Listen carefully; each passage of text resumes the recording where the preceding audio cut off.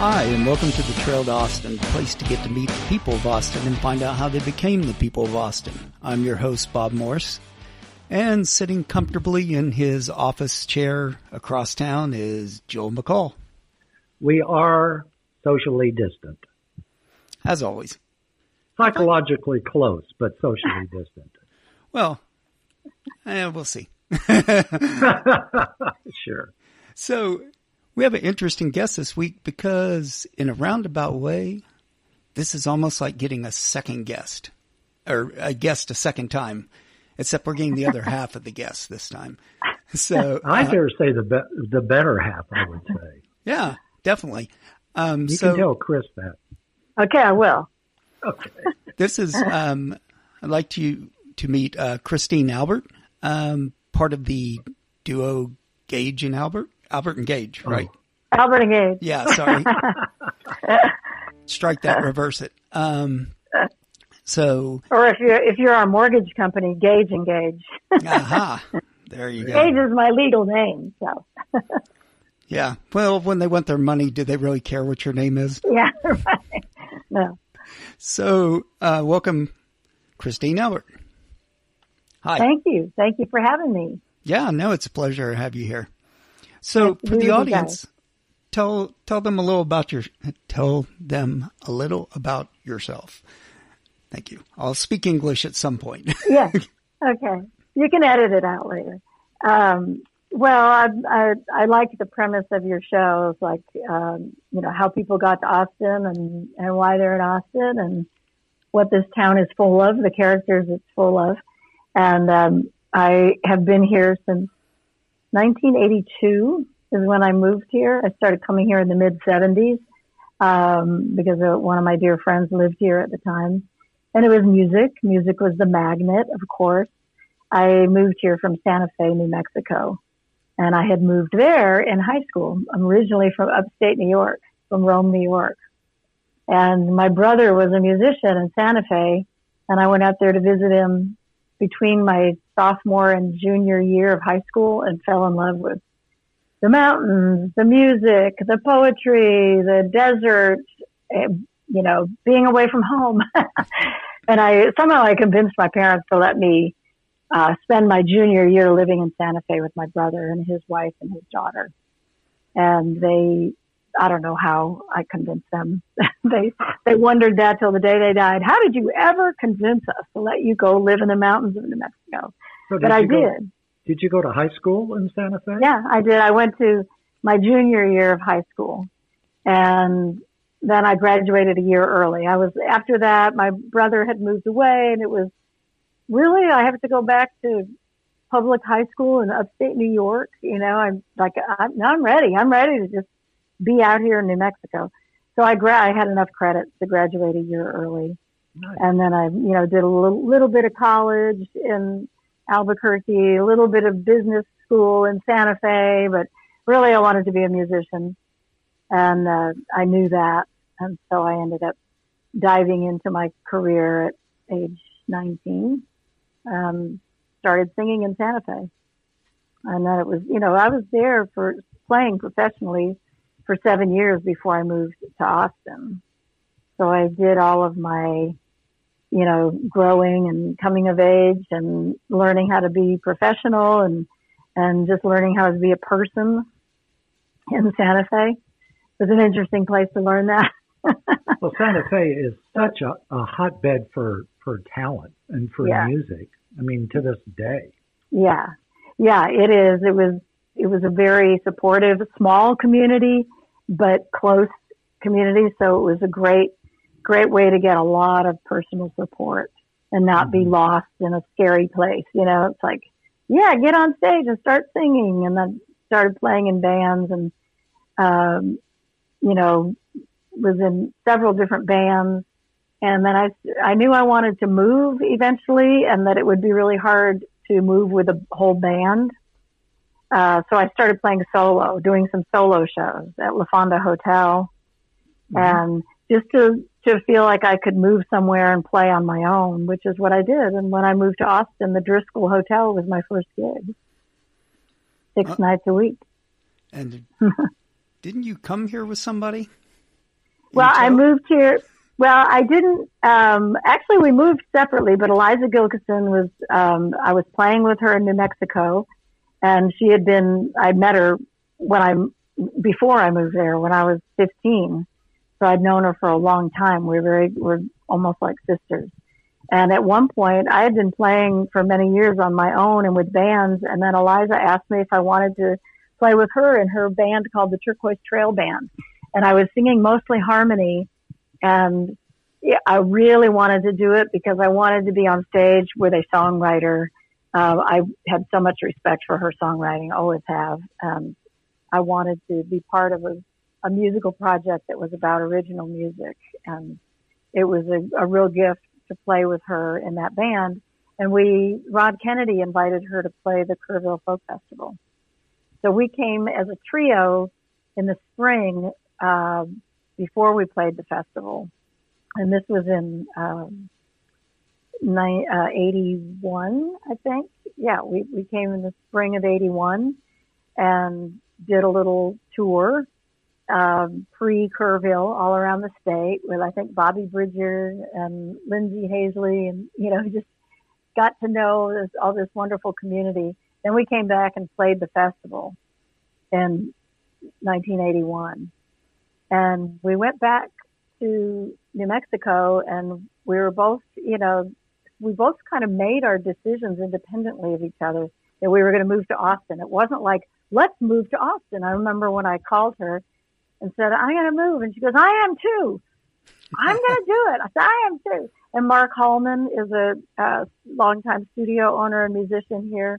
He and his wife had invited me to live with them if I'd made the move. They had a bedroom in their house. And it was like I had a nice family to just settle in with as soon as I moved here. So I just had there were so many things that lined up. And during one of those visits here, I started visiting before I made the decision to move. I went to the Driscoll one day and said, would you ever need entertainment? Because I thought that looks kind of like La Fonda in Santa Fe. That's a cool old hotel. Maybe I could get a gig there. And the guy that was the manager said, we just decided today to start having music in the bar and grill. And so he hired me for 6 nights a week, months before I moved here. So by the time I moved here, I got here and I knew the next day I was starting a gig. And I ended up doing it for 9 weeks. So it was it was a really smooth way to hit town, have consistent income. And by the time I was done with 9 weeks, I'd met so many people and I had other gigs and I was kind of embedded in the community. Wow, so it was really meant to be. Yeah, you were kind of born under a lucky star almost, it sounds like. I was for that. I'll tell you, I'll be really honest with you and tell you during that time between when we played Kerrville in the summer of 1981 and then I moved in June of 1982. And in between, in October of that year, I was raped in Santa Fe by someone intruding in my house. And I had been feeling like it was time for me to leave Santa Fe. Like I had been there since I was really young and it was time to see what the world was like outside of that bubble. And I was starting to have a lot of negative things happen. Like my life there was unraveling, a relationship I was in, and just weird energy. And then that happened. And it was like, you would think that it would make me afraid to do anything and to just be frozen. But when I was making trips to Texas, and every time I came here, everybody in Austin was just so supportive and so positive and spiritual. I just felt like there was these arms that were ready to take me in and to help me heal. I needed to leave there, but I would have been hard to leave there without a destination in mind that felt so positive. And I moved here pretty shell-shocked, honestly, by the time I moved to Austin. I admire the fact that you have been so outspoken about your experience. Mm-hmm. And it feels like you want to share your strength and hope from that mm-hmm. experience with other people. And that's tremendous.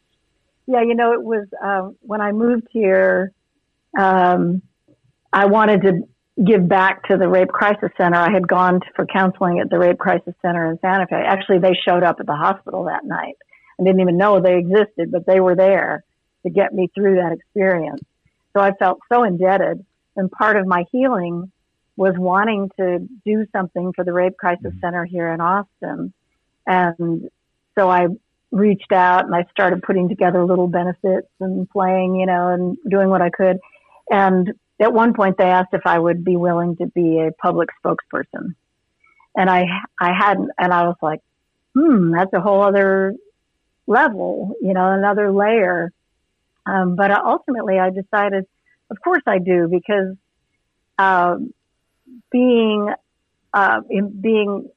remaining completely anonymous, everyone, I mean, I totally understand that and respect that if somebody wants to, but I'm already a public person. I was already engaging in the community. I was already doing benefits where I was talking about it. So I just took the further step where I really became more of an official spokesperson, because I felt like that helps to dispel that myth that the victim or survivor should feel any responsibility. You know, that you take on that guilt. There's sort of that, well, what did you do that made that happen? You know, and even the police officer that came that night was like, so did you know this person? I was like, no, I'm trying to tell you, this is the window where he broke in. You know, it was hard for them to, so where were you? And I had been out hearing a friend play music that night with friends. So I said, well, I was out at the bar at the local hotel listening to a friend play piano. Okay, so you were out at a bar. You know, it's just like this, you know, and I felt like for me personally to be able to let go of any feeling like I needed to shoulder the responsibility of what happened, I needed to just talk about it and say this happened. And so, but it was a very, you know, integral part of my decision to leave Santa Fe and why I was so drawn to Austin. It was such a positive spirit. I'm glad when you got here, you already had a place to live and work, and so that had to make, you know, keep your mind going and keep you. Yeah, that's what made me think of that when you said, "Boy, you sure had a lucky star with you." I think every time I turned around, there was a sign like, "Yes, do this. Yes, this is the right move. This is good." And otherwise it wouldn't have. And everything that was happening in Santa Fe was not like that at that time. And I adore Santa Fe. I always have. I still do. It's like a home to me. But at that time, it was trying to push me out. It was like I was being pushed out of the nest. It took some pretty radical experiences to get me out of there. Wow. Yeah. But you did push it to the limit there. Yeah. Christy. Yeah, exactly. Yeah, I actually, one of my friends at the time, I said, you know, you think this is the right move? Like the night before I left. And she goes, this is so overdue. It's like, it's so ripe. It's starting to stink. You know, this is so, right. So, do you remember playing at Cat Mountain Inn with Eliza?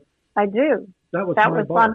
That was, I know, I remember that. That's when I first met you. Exactly. And that was before we moved here, right? Yeah. I think that was on one of those trips where we would come and do a few little gigs and meet people. And yeah. Exactly.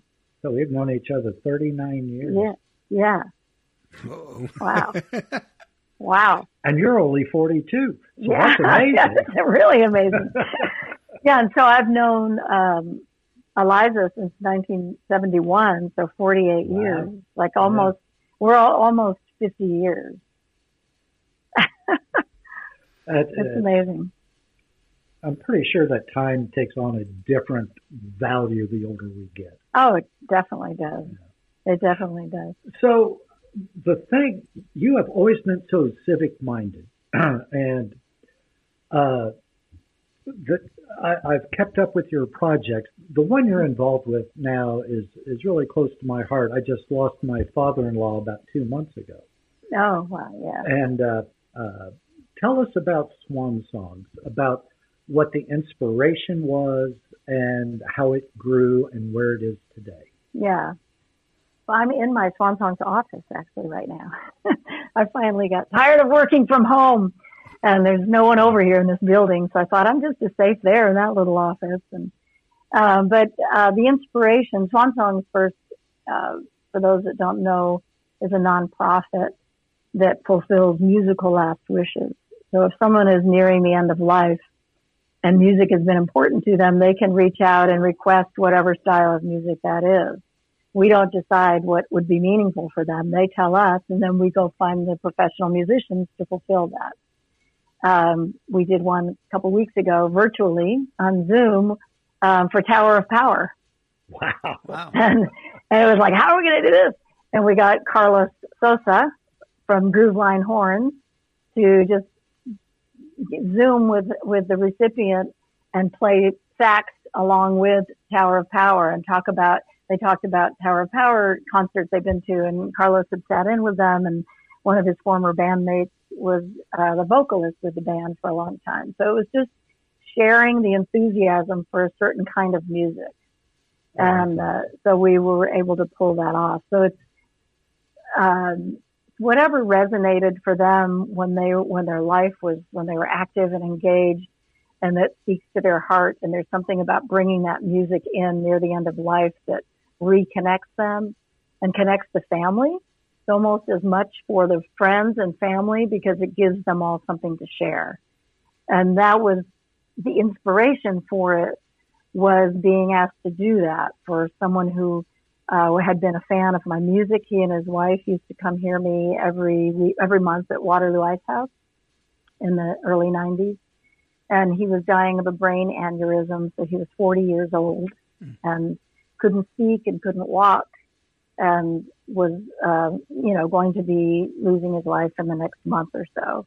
And Denise, his wife, Denise Swan, and his name was John Swan, and she asked me if I would come play at their house because he couldn't come out to hear me anymore. And so, of course, I did with Mitch Watkins and Paul Glass. The three of us went and did a trio in their living room. And Denise invited his coworkers and friends and some family members and the neighbors. And so there was this group of people in the living room, and we were playing for John. They brought him out in his wheelchair. We were playing for him, but we were playing for them. And having music there gave them a reason to come over and to be with him. And that was what was so powerful, was seeing him get to be around people, because especially the nature of his illness was that he couldn't speak. And it's uncomfortable. For some people, it's uncomfortable when someone's dying, even if they can speak, just because it's so vulnerable and it might trigger an experience that they've had or a loss that they've had. And they don't know what to say, and they don't know how to be with that kind of impending grief. And having music, there's a reason to come and be together, and you feel like you don't have to say some big, profound thing to your loved one or your friend. The music kind of speaks for all of the emotion in the room. No matter what kind of music it is, it's amazing how suddenly the lyrics become so profound in a different way.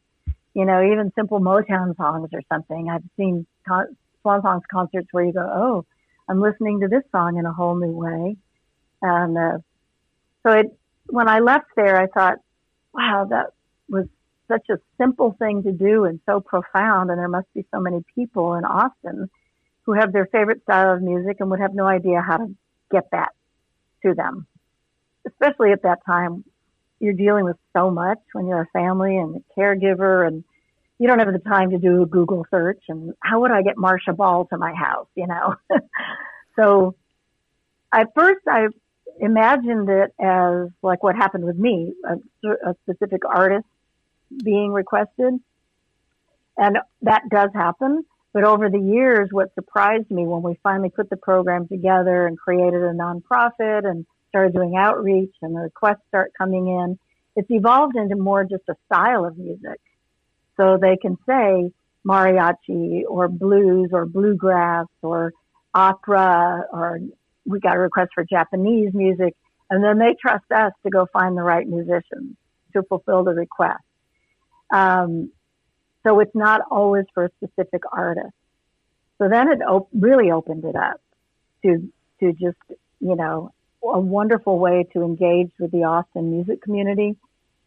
Part of what's really important to me and it's almost like the other half of our mission is to provide, to fulfill musical last wishes and to bring comfort through music at the end of life, but also to support the music community. So we compensate the musicians.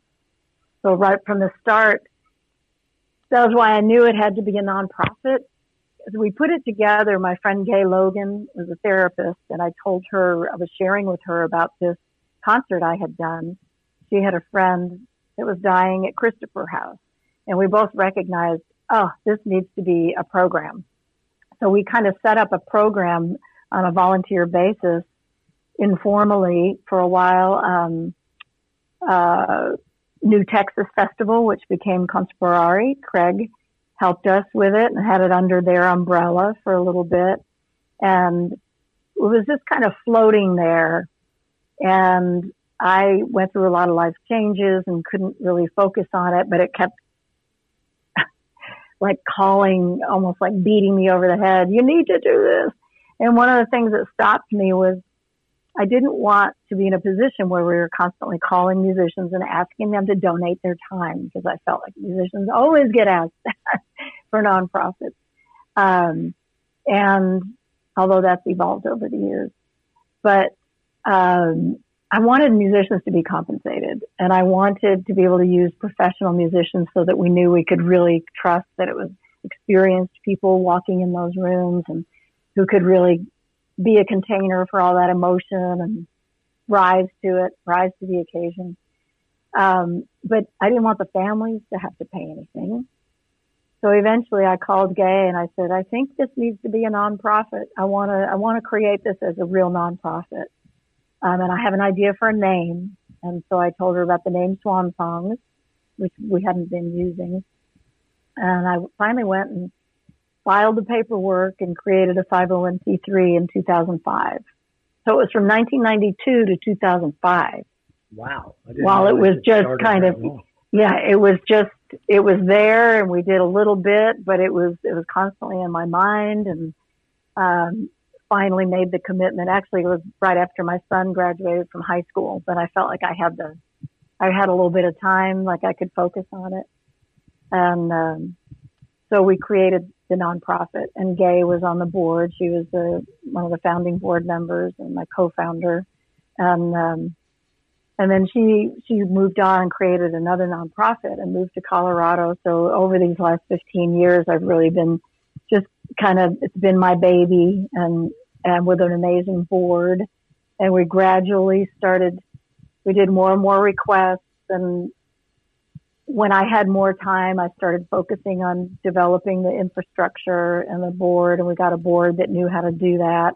So now we have, before the pandemic, we had 1 to 2 requests every day. So we were on track to do about 450 concerts this year. Wow. And we have a staff of, 4 people, actually 5 now.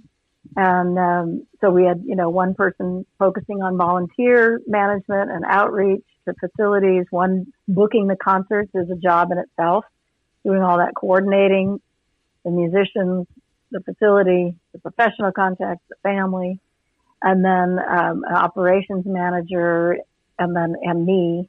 So we've been really on overdrive for a while.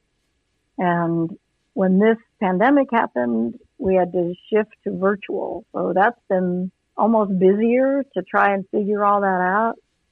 We had to create all of that virtual delivery and all that entails. Do you find that as you've had to do it virtually, it's easier to get some of the musicians sometimes to set up virtually? No. Oh. Not really. No, because when we first started in that first 2 weeks, everybody was learning everything. So a lot of musicians were like, no, I don't know how to do that yet. And everybody's learning it. So it gets easier. What we found was on the receiving end, it has not been easy we don't get nearly as many requests because everyone is so maxed out at the care facility. Like a lot of the recipients live at care facilities, at nursing homes, and that because they're on hospice care, but there's not many physical hospices, just Christopher House. So they're actually living in a care facility on hospice care. And those facilities were locked down, and they're dealing with so much extra protocol procedures, dealing with their residents being isolated, people being sick. So it's not as easy to, oh yeah, we can have an iPad ready. We can have an iPhone, because the families can't even come in. If the families could be there and go, I'll bring my iPhone and you can do a Zoom concert and I'll be there and set it all up. It was all on the staff. And it's been, what we found at first was that what was easier for them would be just a recording that they could access.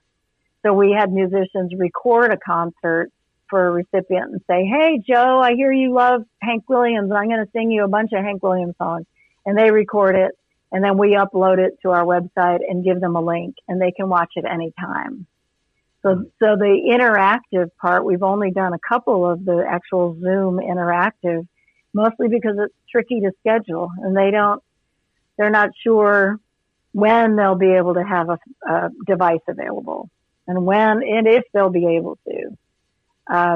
So that's been a challenge. And a few weeks ago, the governor designated funds for, I don't know if you noticed, I tuned into it, a bunch of money to provide laptops for the care facilities. Mm-hmm.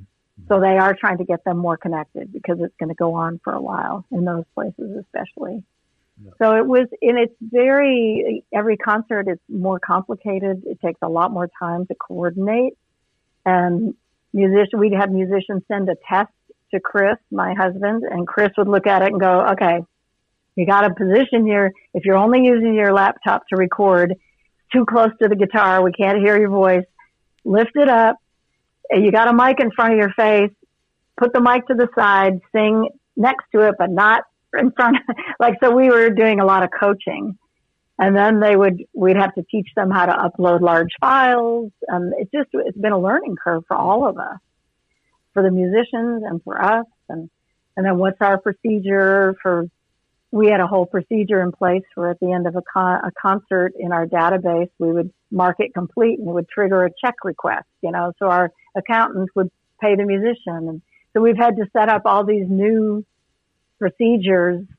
What triggers that, and so we don't forget to pay them. And so, but now, it's kind of like everything. I feel like we'll go back to doing live concerts, of course, but I don't think we'll ever let go of the virtual option, because sometimes a lot of times recipients are immune compromised and they shouldn't have anyone come in their house.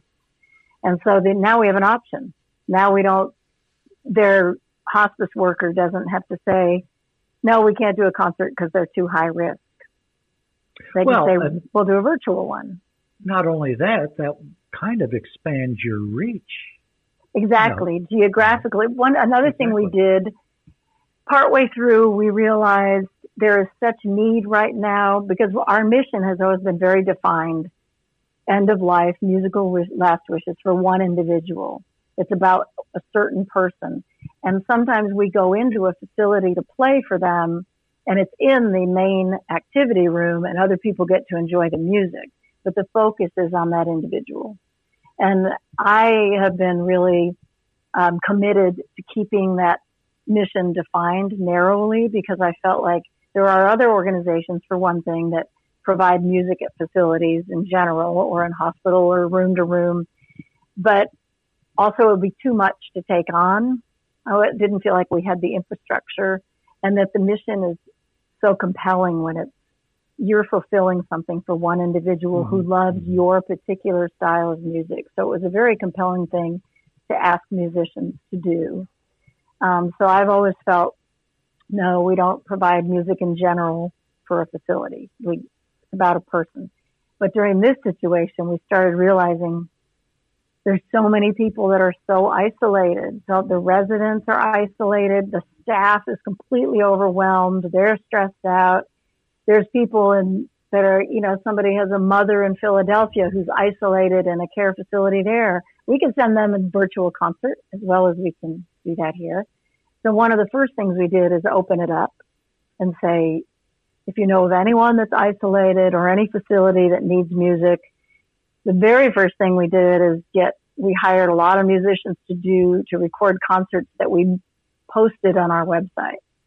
So there's, Beatles and American Songbook and Spanish language ballads and mariachi and blues and children's and Hank Williams. So we just posted 20 different genres on the website and let people know that they could go watch it there.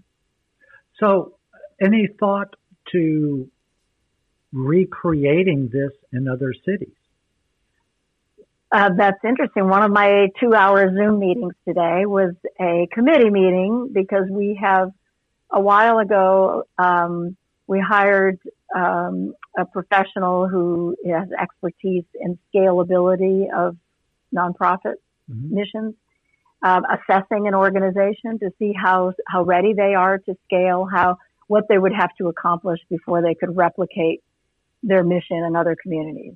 And we did that because I got tired of answering people that would reach out to me about Portland, Oregon, or Boston, or, Indiana. I've had so many requests ever since this started saying, how can I create a Swan Songs here?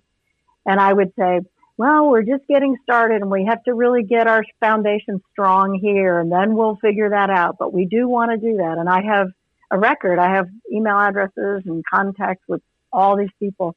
And I just kind of like when I started it, I finally got to the point where I thought, I don't know how to do this, but it's harder to not do it and wake up every day and feel like I'm not fulfilling something I'm supposed to do. Right. Don't let the fact that I don't know how to do it stop me from doing it. And that's how I feel before. how I feel about expansion. I just feel like it's at this point, we're pretty well grounded here. We're constantly evolving and strengthening how we do things and becoming more, have more and more integrity.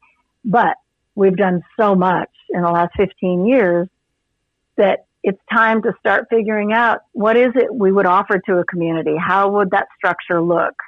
What have we learned that they can take advantage of, that they don't have to start from the ground up? So we hired someone. She did several months interviews, looked at everything we have, ended up with an assessment of her recommendations about different ways we could approach this.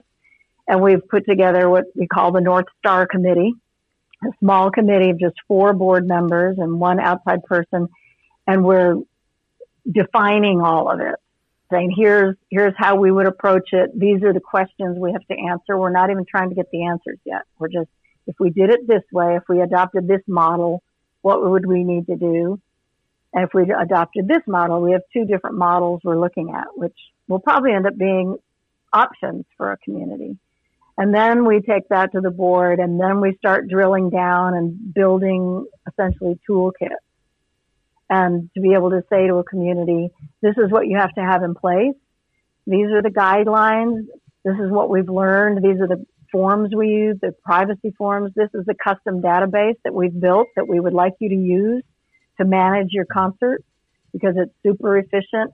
And it also then would give us access to all the demographics of how their program's doing, so we have all that information. So we're way into that.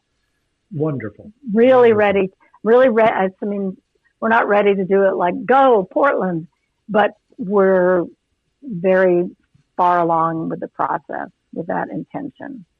No. And it's a lot. It's like a whole other thing. You're like, okay, now we have to have meetings about this.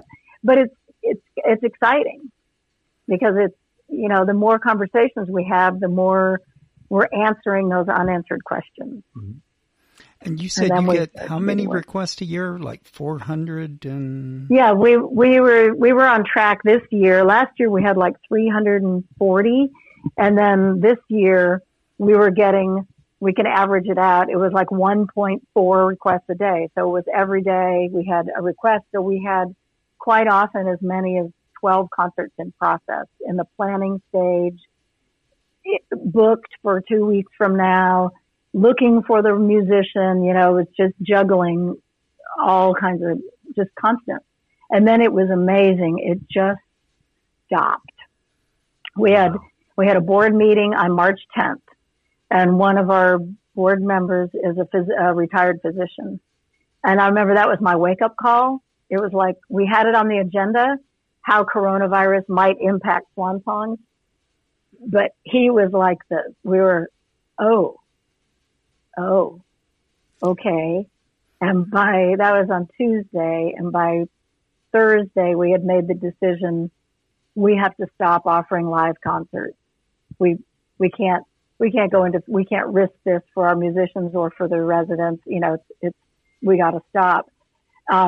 So on Thursday we were busy planning all of the communications, writing emails to our professional contacts, to our volunteers, to musicians. We were getting all the communication ready.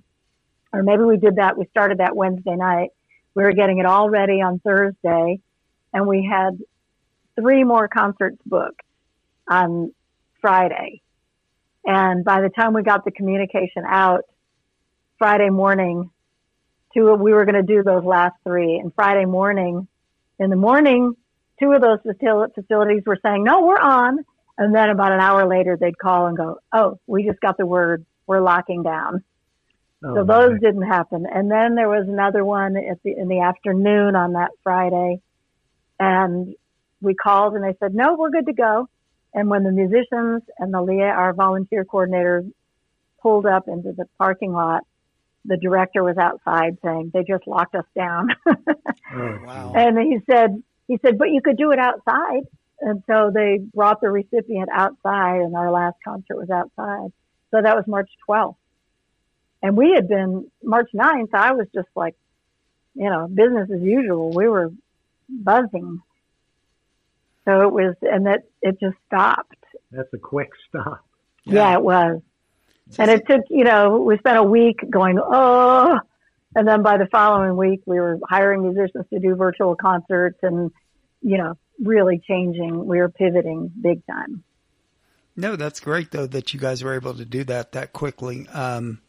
And I assume you kind of have a go-to database, for lack of a better word, of musicians that you can count on, when you need to do something quickly. And oh, yeah. And because a lot of our concerts are quick turnaround. Some of them are like, 2 weeks from now is okay. Other ones will be, can you get somebody here today? We've done that. And had somebody there that afternoon, had them pass away right afterwards. Wow. A lot of times we book it for 4 days from now, and then they call and they say, he just took a turn. Can they come sooner? So yeah, we have a deep database, and we have an amazing database that a volunteer built for us, custom designed. And so we always had a donor database, and then we'd try and manage our concerts with that. And it was really hard. So he built a database for all of that so that we have musicians categorized by styles of music and instruments and covers, even cover songs, who can cover Selena. And we can constantly be massaging that database. So we got a request. We start at the database doing a search for this type of music, and all of the different musicians that can do that come up. And then, we start filtering. And then when someone requests a concert, they request online, and the request now goes directly into our database. So it becomes a concert record right away.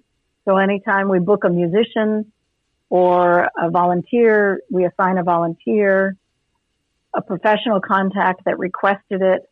In our database, those are always tied together now.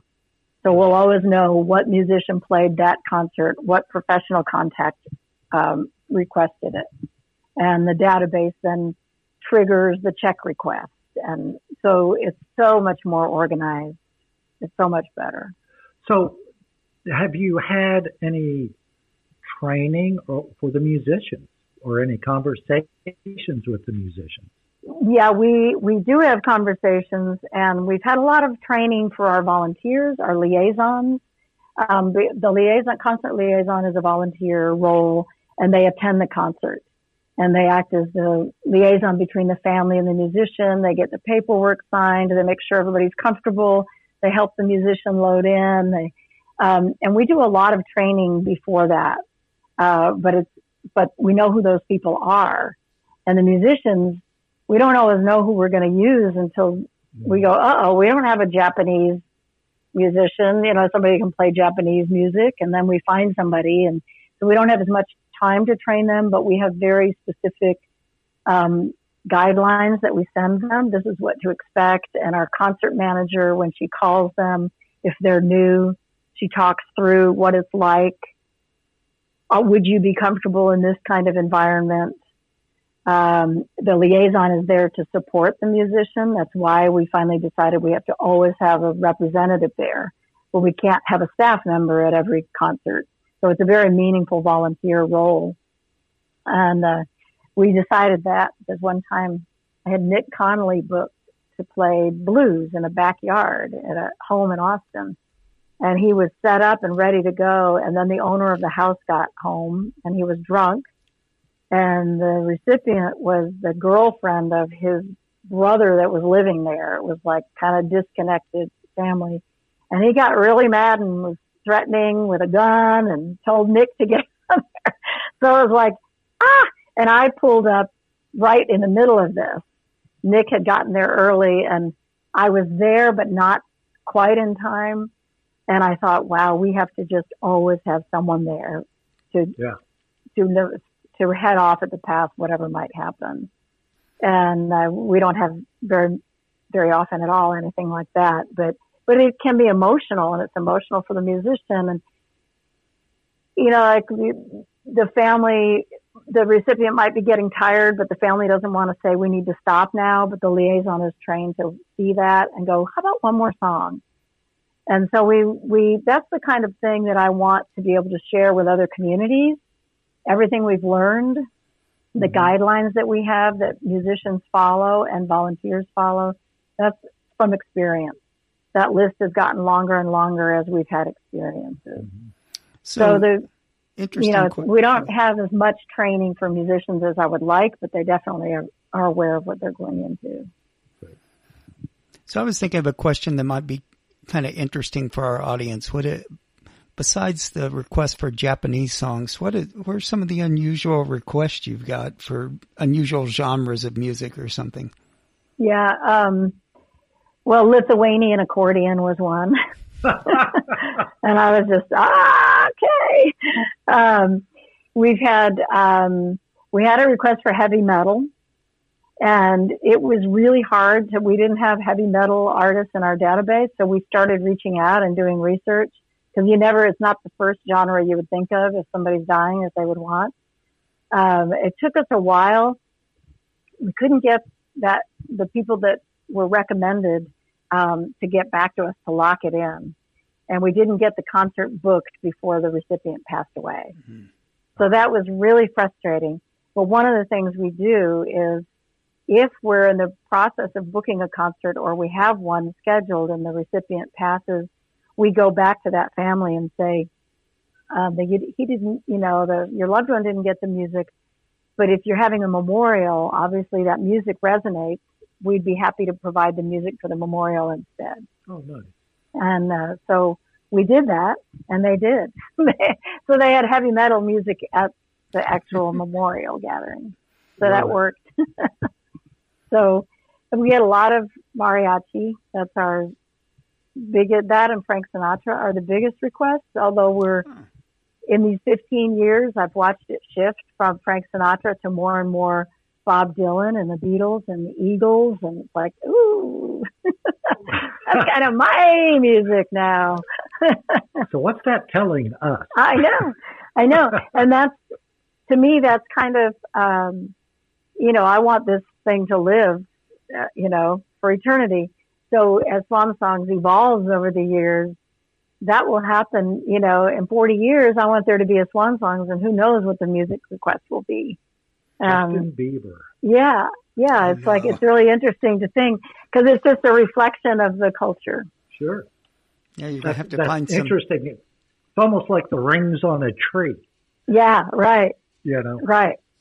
Exactly. Yeah, you're going to have to find some Justin Bieber and Britney Spears impersonators before long, I guess. Yeah. Yeah. We've had Cher and Selena, and recently we had a request for, this was a virtual one, Cyndi Lauper and Mozart. And together usually, again? Yeah, it's like, usually when we get requests that are that diverse, we say, you're going to have to choose one. We can't find somebody. But then we thought, well, this is virtual. We could just put together Mozart and Cyndi Lauper. We don't have to have the same musicians. We could get two different musicians. But we did get a couple that were able to do it, and it was Will Taylor and Karen Mall. Of course. Karen learned Cyndi Lauper songs, and Will did a beautiful Mozart with Karen playing guitar along with him. Well, speaking of, music certainly has been the driving force in your life. You also have other musical interests. Speaking specifically about the Recording Academy. Oh yeah, right. That's another reason I'm on Zoom all the time these days. I mean, my life has been so busy these last, number of years. I started serving on the national board of the Recording Academy, which is the membership organization that puts on the Grammys, and the members vote in the Grammys, in 2007.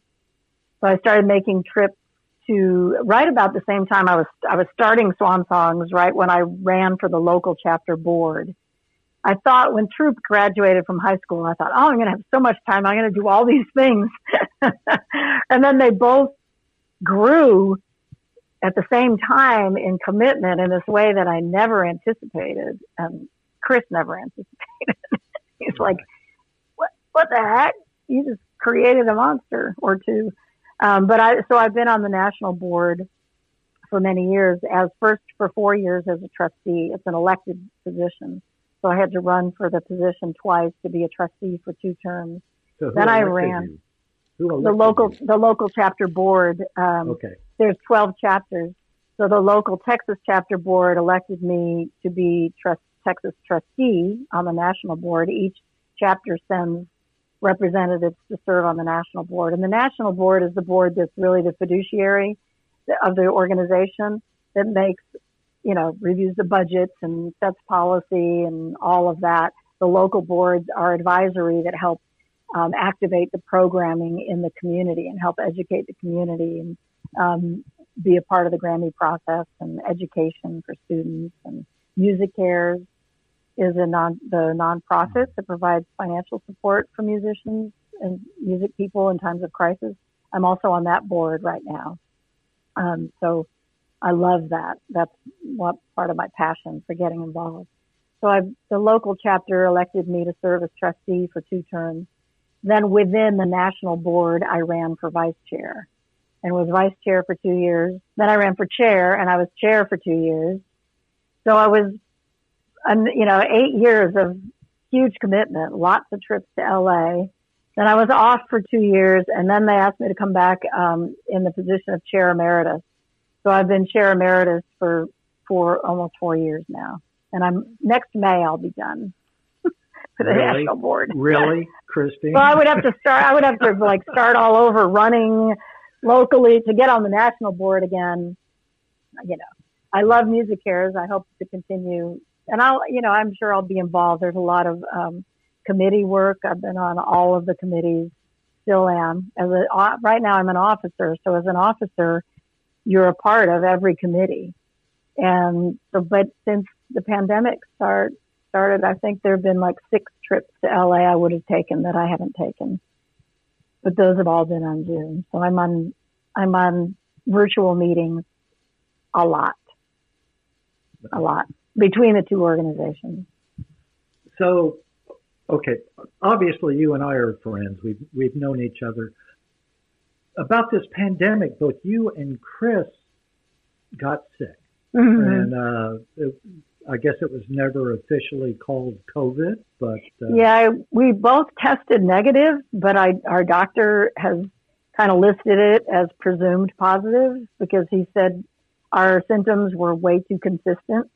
And he said, there's really nothing else out there that would create these symptoms that would be that easy to contract if you're not going anywhere, if you're not really doing anything. It's harder to just pick up a random bug. And the way it came on and the symptoms and the progression of it was so consistent with COVID that we both got tested negative. And he said, okay, but I want you to he said, I'm putting it down as suspected positive. I'm going to log it that way because they like to track, what's really positive and what's possibly a false negative. He listed it as a false negative. I'm so glad you guys kicked it. I know. It was not fun. And it was like we both kept saying, I've never felt anything like this. And we were keeping in touch with Ray Benson because it seemed like the way it manifested for us was very similar to him, and a similar time period, similar symptoms. And none of us had it go seriously into our lungs. I had cough and shortness of breath for a period of time. But it never went into that deep lung thing. And we all think it's because we're singers. Ray said, I think it's because we sing all the time. And I was like, I think so too. She just decided that. But what's weird is that we don't know for sure. But even if we knew for sure, they don't know for sure if that actually gives you immunity. So at first I was like, I really want to know. So I know if I'm immune, but now they don't really know that you're immune. You can get it more than once. So we continue to be super careful. Yeah, I saw a report the other day that said that even 10%, somewhere around 9 or 10% of the people who actually, they do know they have it, didn't ever develop antibodies for it. And right. It was kind of like, well, so all these people who thought, oh, once I got it, I'm good. Maybe not. Yeah, there's a woman in Dallas, yesterday, story, she tested positive again. She had it really bad. She came out of it, and all of a sudden, her symptom that she had was that her blood pressure spiked up to like 212 for the top number, and she went to the hospital, and she was positive, and it was because she was developing coronavirus again, having the symptoms, and got sick again. So she was really bummed out. Like, oh man! I thought I was past it. Well, it was kind of scary at the time. Sure, would be. Well, speaking of Chris, you guys are still making some music, I understand.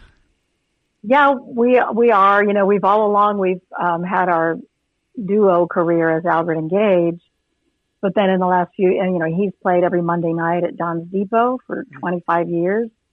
So when this happened, he immediately went into streaming Monday night, not at Don's Depot, and the crowd just gathers with him every Monday. And I'm behind the camera, but then I run out and sing and sit in a few times, which is what his Mondays always were. He always had people sitting in. And now he has virtual sit-ins. He has people send recordings and he plays along with them. We did 3 weeks we had guests on the porch. We had somebody come and play on the porch and we played along with them. We put cords out, mic'd them out there so we could hear them in our headphones, but we were safe. So it's too hot to do that now. But what we didn't do right away was Albert and Gage, because I was so busy with swan songs, and we have tons of people needing videos from us for different things. We've been super busy. I did one French, a show of all French music, which was really nice as a fundraiser for Music Cares. So we raised like $3,000 for Music Cares that night. That was nice. But we've decided we miss our Albert and Gage thing because we do different songs when it's the two of us together as opposed to just Chris. So we're going to start doing Friday nights at 8. We do Mondays at 8 with the Don's Depot thing. So starting tomorrow, June, whatever date this is, 19th, we're going to start. Yeah, we're going to try Juneteenth. We're going to do our 8 p.m. Albert and Gage. So hopefully we have an air conditioning system being installed today, and they just called and said, this is taking longer than we thought. We'll be here tomorrow. And we're like, well, you better be done by 8. No kidding. So where can people tune in to see this? It's on Facebook. The Monday night is streamed originally from the Chris Gage Facebook page, but then we also put it on Albert and Gage and Christine Albert. We just right away start sharing it on all our pages. But then for people that aren't on Facebook, we embed the code. As soon as we go live, we run upstairs and embed the code on our website on albertengage.com. So people that aren't on Facebook can see it there. Great. And, that's really cool. We'll do the Albert Engage show that way as well. Yeah, it took us a while to figure that out, but we finally figured it out. And I say Chris figured it out. He figures out all this stuff. So it helps because people can watch it that aren't on Facebook. All right. Well, I think, Joel, is it time to have a little fun now? I think so. Oh, now what? Well, now we're going to ask you a series of questions. Oh, wow. So, you kind of told us what brought you to Austin, but what was your first impression of Austin when you got here? Soulful, very soulful community, and big. I remember driving down I-35, just was like, oh my God, this is a big city. And it was actually the first mall I ever went to. Do you remember what Mark Hallman's, it was like spring. We came and did the pre-Kerrville tour in March. I mean, the very first time I came here was in the 70s with my best friend lived here. And I went to see Joe Ely at Soap Creek. And, so I was like, it was total, hippie going around to hear music and walking on 6th Street and Barton Springs and all that in the 70s. But when I came back with Eliza, and started meeting people, I remember that it was pretty overwhelming to be on I-35 because it just looked like such a huge city to me because I really hadn't been in many cities. I just, Santa Fe, upstate New York. And then I went to the mall and we didn't have a mall in Santa Fe. And when I left upstate New York, there weren't malls. So that was pretty impressive. And hot. Well, that's why I was asking what time of year it was. Yeah, it was. Yeah, because by the time I moved here in the summer, and I remember I would get down at the Driscoll and drive my little red truck I didn't have air conditioning, and that was pretty miserable playing gigs. I would have to play up in Georgetown, a solo gig, and I would load my PA and drive up there at 3 PM, unload it, going up these back stairs. It was a venue that had their little bar upstairs. Cafe on the Square. Cafe on the Square, exactly. I played there for I knew years. you'd know it. Yeah. And then you load in your PA by yourself at 4 PM with no air conditioning. Absolutely. So other than traffic and obviously the skyline, what's the biggest changes you've seen? And it doesn't have to be physical. It can be just the mood of the city, the tone, or it could be something physical that... Yeah. Well, obviously the traffic. We bought our house in September of 1999, and it's over near where Hills Cafe was.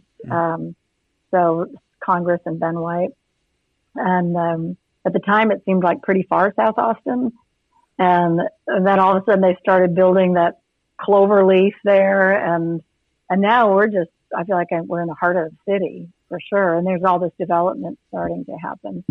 I regret seeing, like Hills Cafe is a good example, or Threadgills, or, I really, it makes me sad to see some of those, local, establishments with so much character and so much history sort of being overpowered by development.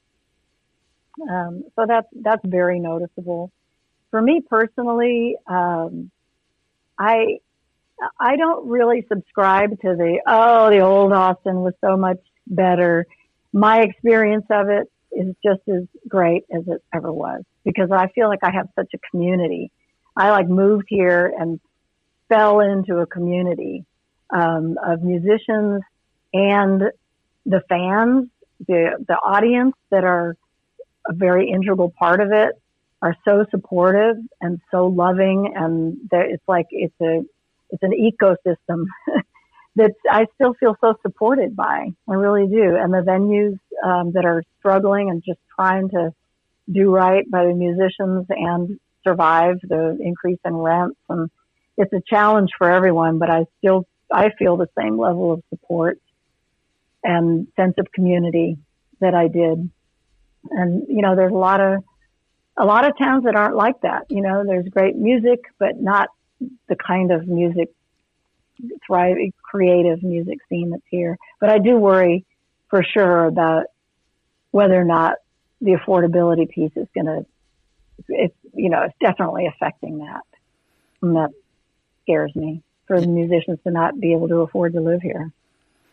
Yeah, I read another article this morning on that was talking about how there was certain cities in the U.S. that the wealthiest people were taking over, and Austin was number 5 on that list now. Yeah.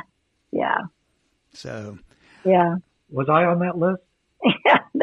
I don't think so. Well, yeah, you qualify out there in Dripping Springs for being. Yeah. And it's funny because I also engage with the business community and the philanthropic community a lot in Austin. And so I really see the generosity. I know that the wealthy population that people are afraid are going to damage the community somehow or compromise the creative spirit of it. I see the flip side of that a lot. I see that they help drive it. They support the arts and they support nonprofits and they really, really care about keeping the mission alive for a lot of the organizations in town. And so if you get the right people with money, if you get people moving in, that's the key, is to make sure that the heart, what draws people here, continues to be respected and nurtured and given a place. That's really important. And that's up to the community. It's up to the community leaders. It's up to all of us to remain active and vocal. And, that's why the advocacy piece is really important. And people like Nakia, who has created Austin, Texas Musicians, to be a advocacy voice for musicians, to say, hey, this is an issue that's in front of the city council. This affects us. Go speak, listen, pay attention. We need those organizing forces. So back in the days when you used to be able to get out of the house, what was kind of your cool Austin experience that maybe you and Chris like to go do? I don't know. Chris and I are both, we are workaholics, to tell you the truth. We played so many gigs all the time that we hung out with friends. We would want to go hang out with friends. And, but neither of us are like regular hike and bike trail people. I would do my own walks in our neighborhood. And, I think it's just we would go hear more music. We would on a night off, we would go, hear somebody at Evangeline or go to El Mercado to hear somebody else after we've just played there twice. And then being with our kids, we're really lucky that we have children and grandchildren in town. So our days, our time off before the pandemic was very limited. I was working swan songs or flying. I was flying to LA a lot, and Chris played a lot of nights and then played Sunday morning at Riverbend Church, played Monday night at Don's. So we never really had a weekend, but when we did have time, first thing we would want to do is gather our family together, do family dinners. And they're all really good cooks. Nice. Our grandkids are in Kyle. So that's, to me, a really important part of living in Austin is the fact that our kids still want to live here. Although my son moved to LA. Uh-oh. But then I was out there all the time. I got to see him out there all the time. Yeah. So that worked out well. Our final weird question is, since Austin likes the motto, keep Austin weird, what's the weirdest thing you've seen since you've been here? Oh, wow. That's the typical response. Right. I'm not really sure what that would be. I guess Leslie running for mayor, that was. That's a popular one. Yeah. I mean, that's pretty weird. I always equate Keep Austin Weird with Keep Austin with heart, Keep Austin's heart. And the other night on that Night for Austin, that TV thing where they were doing little profiles of different Austin businesses, one of the most touching things I've seen recently was John Kuntz at Waterloo with his mask on, delivering albums to the back of, like we go to H-E-B and they bring your groceries and John putting an album in the back of a car. Right. Delivery. I just love that. And I thought that is so awesome. To me, that's not weird, but it's awesome. It's awesome. Exactly. Very awesome. So Christine, give us the websites where people can find Swan Songs and Recording Academy, if that's something people can access. Yeah. Yeah, the Swan Songs is Swan Songs with an S on the end, swansongs.org. That's an easy one. And then Chris and I are at albertandgage.com. Albert as an Einstein, I always say. And then and Gage, G-A-G-E. And then the Recording Academy is Grammy.com.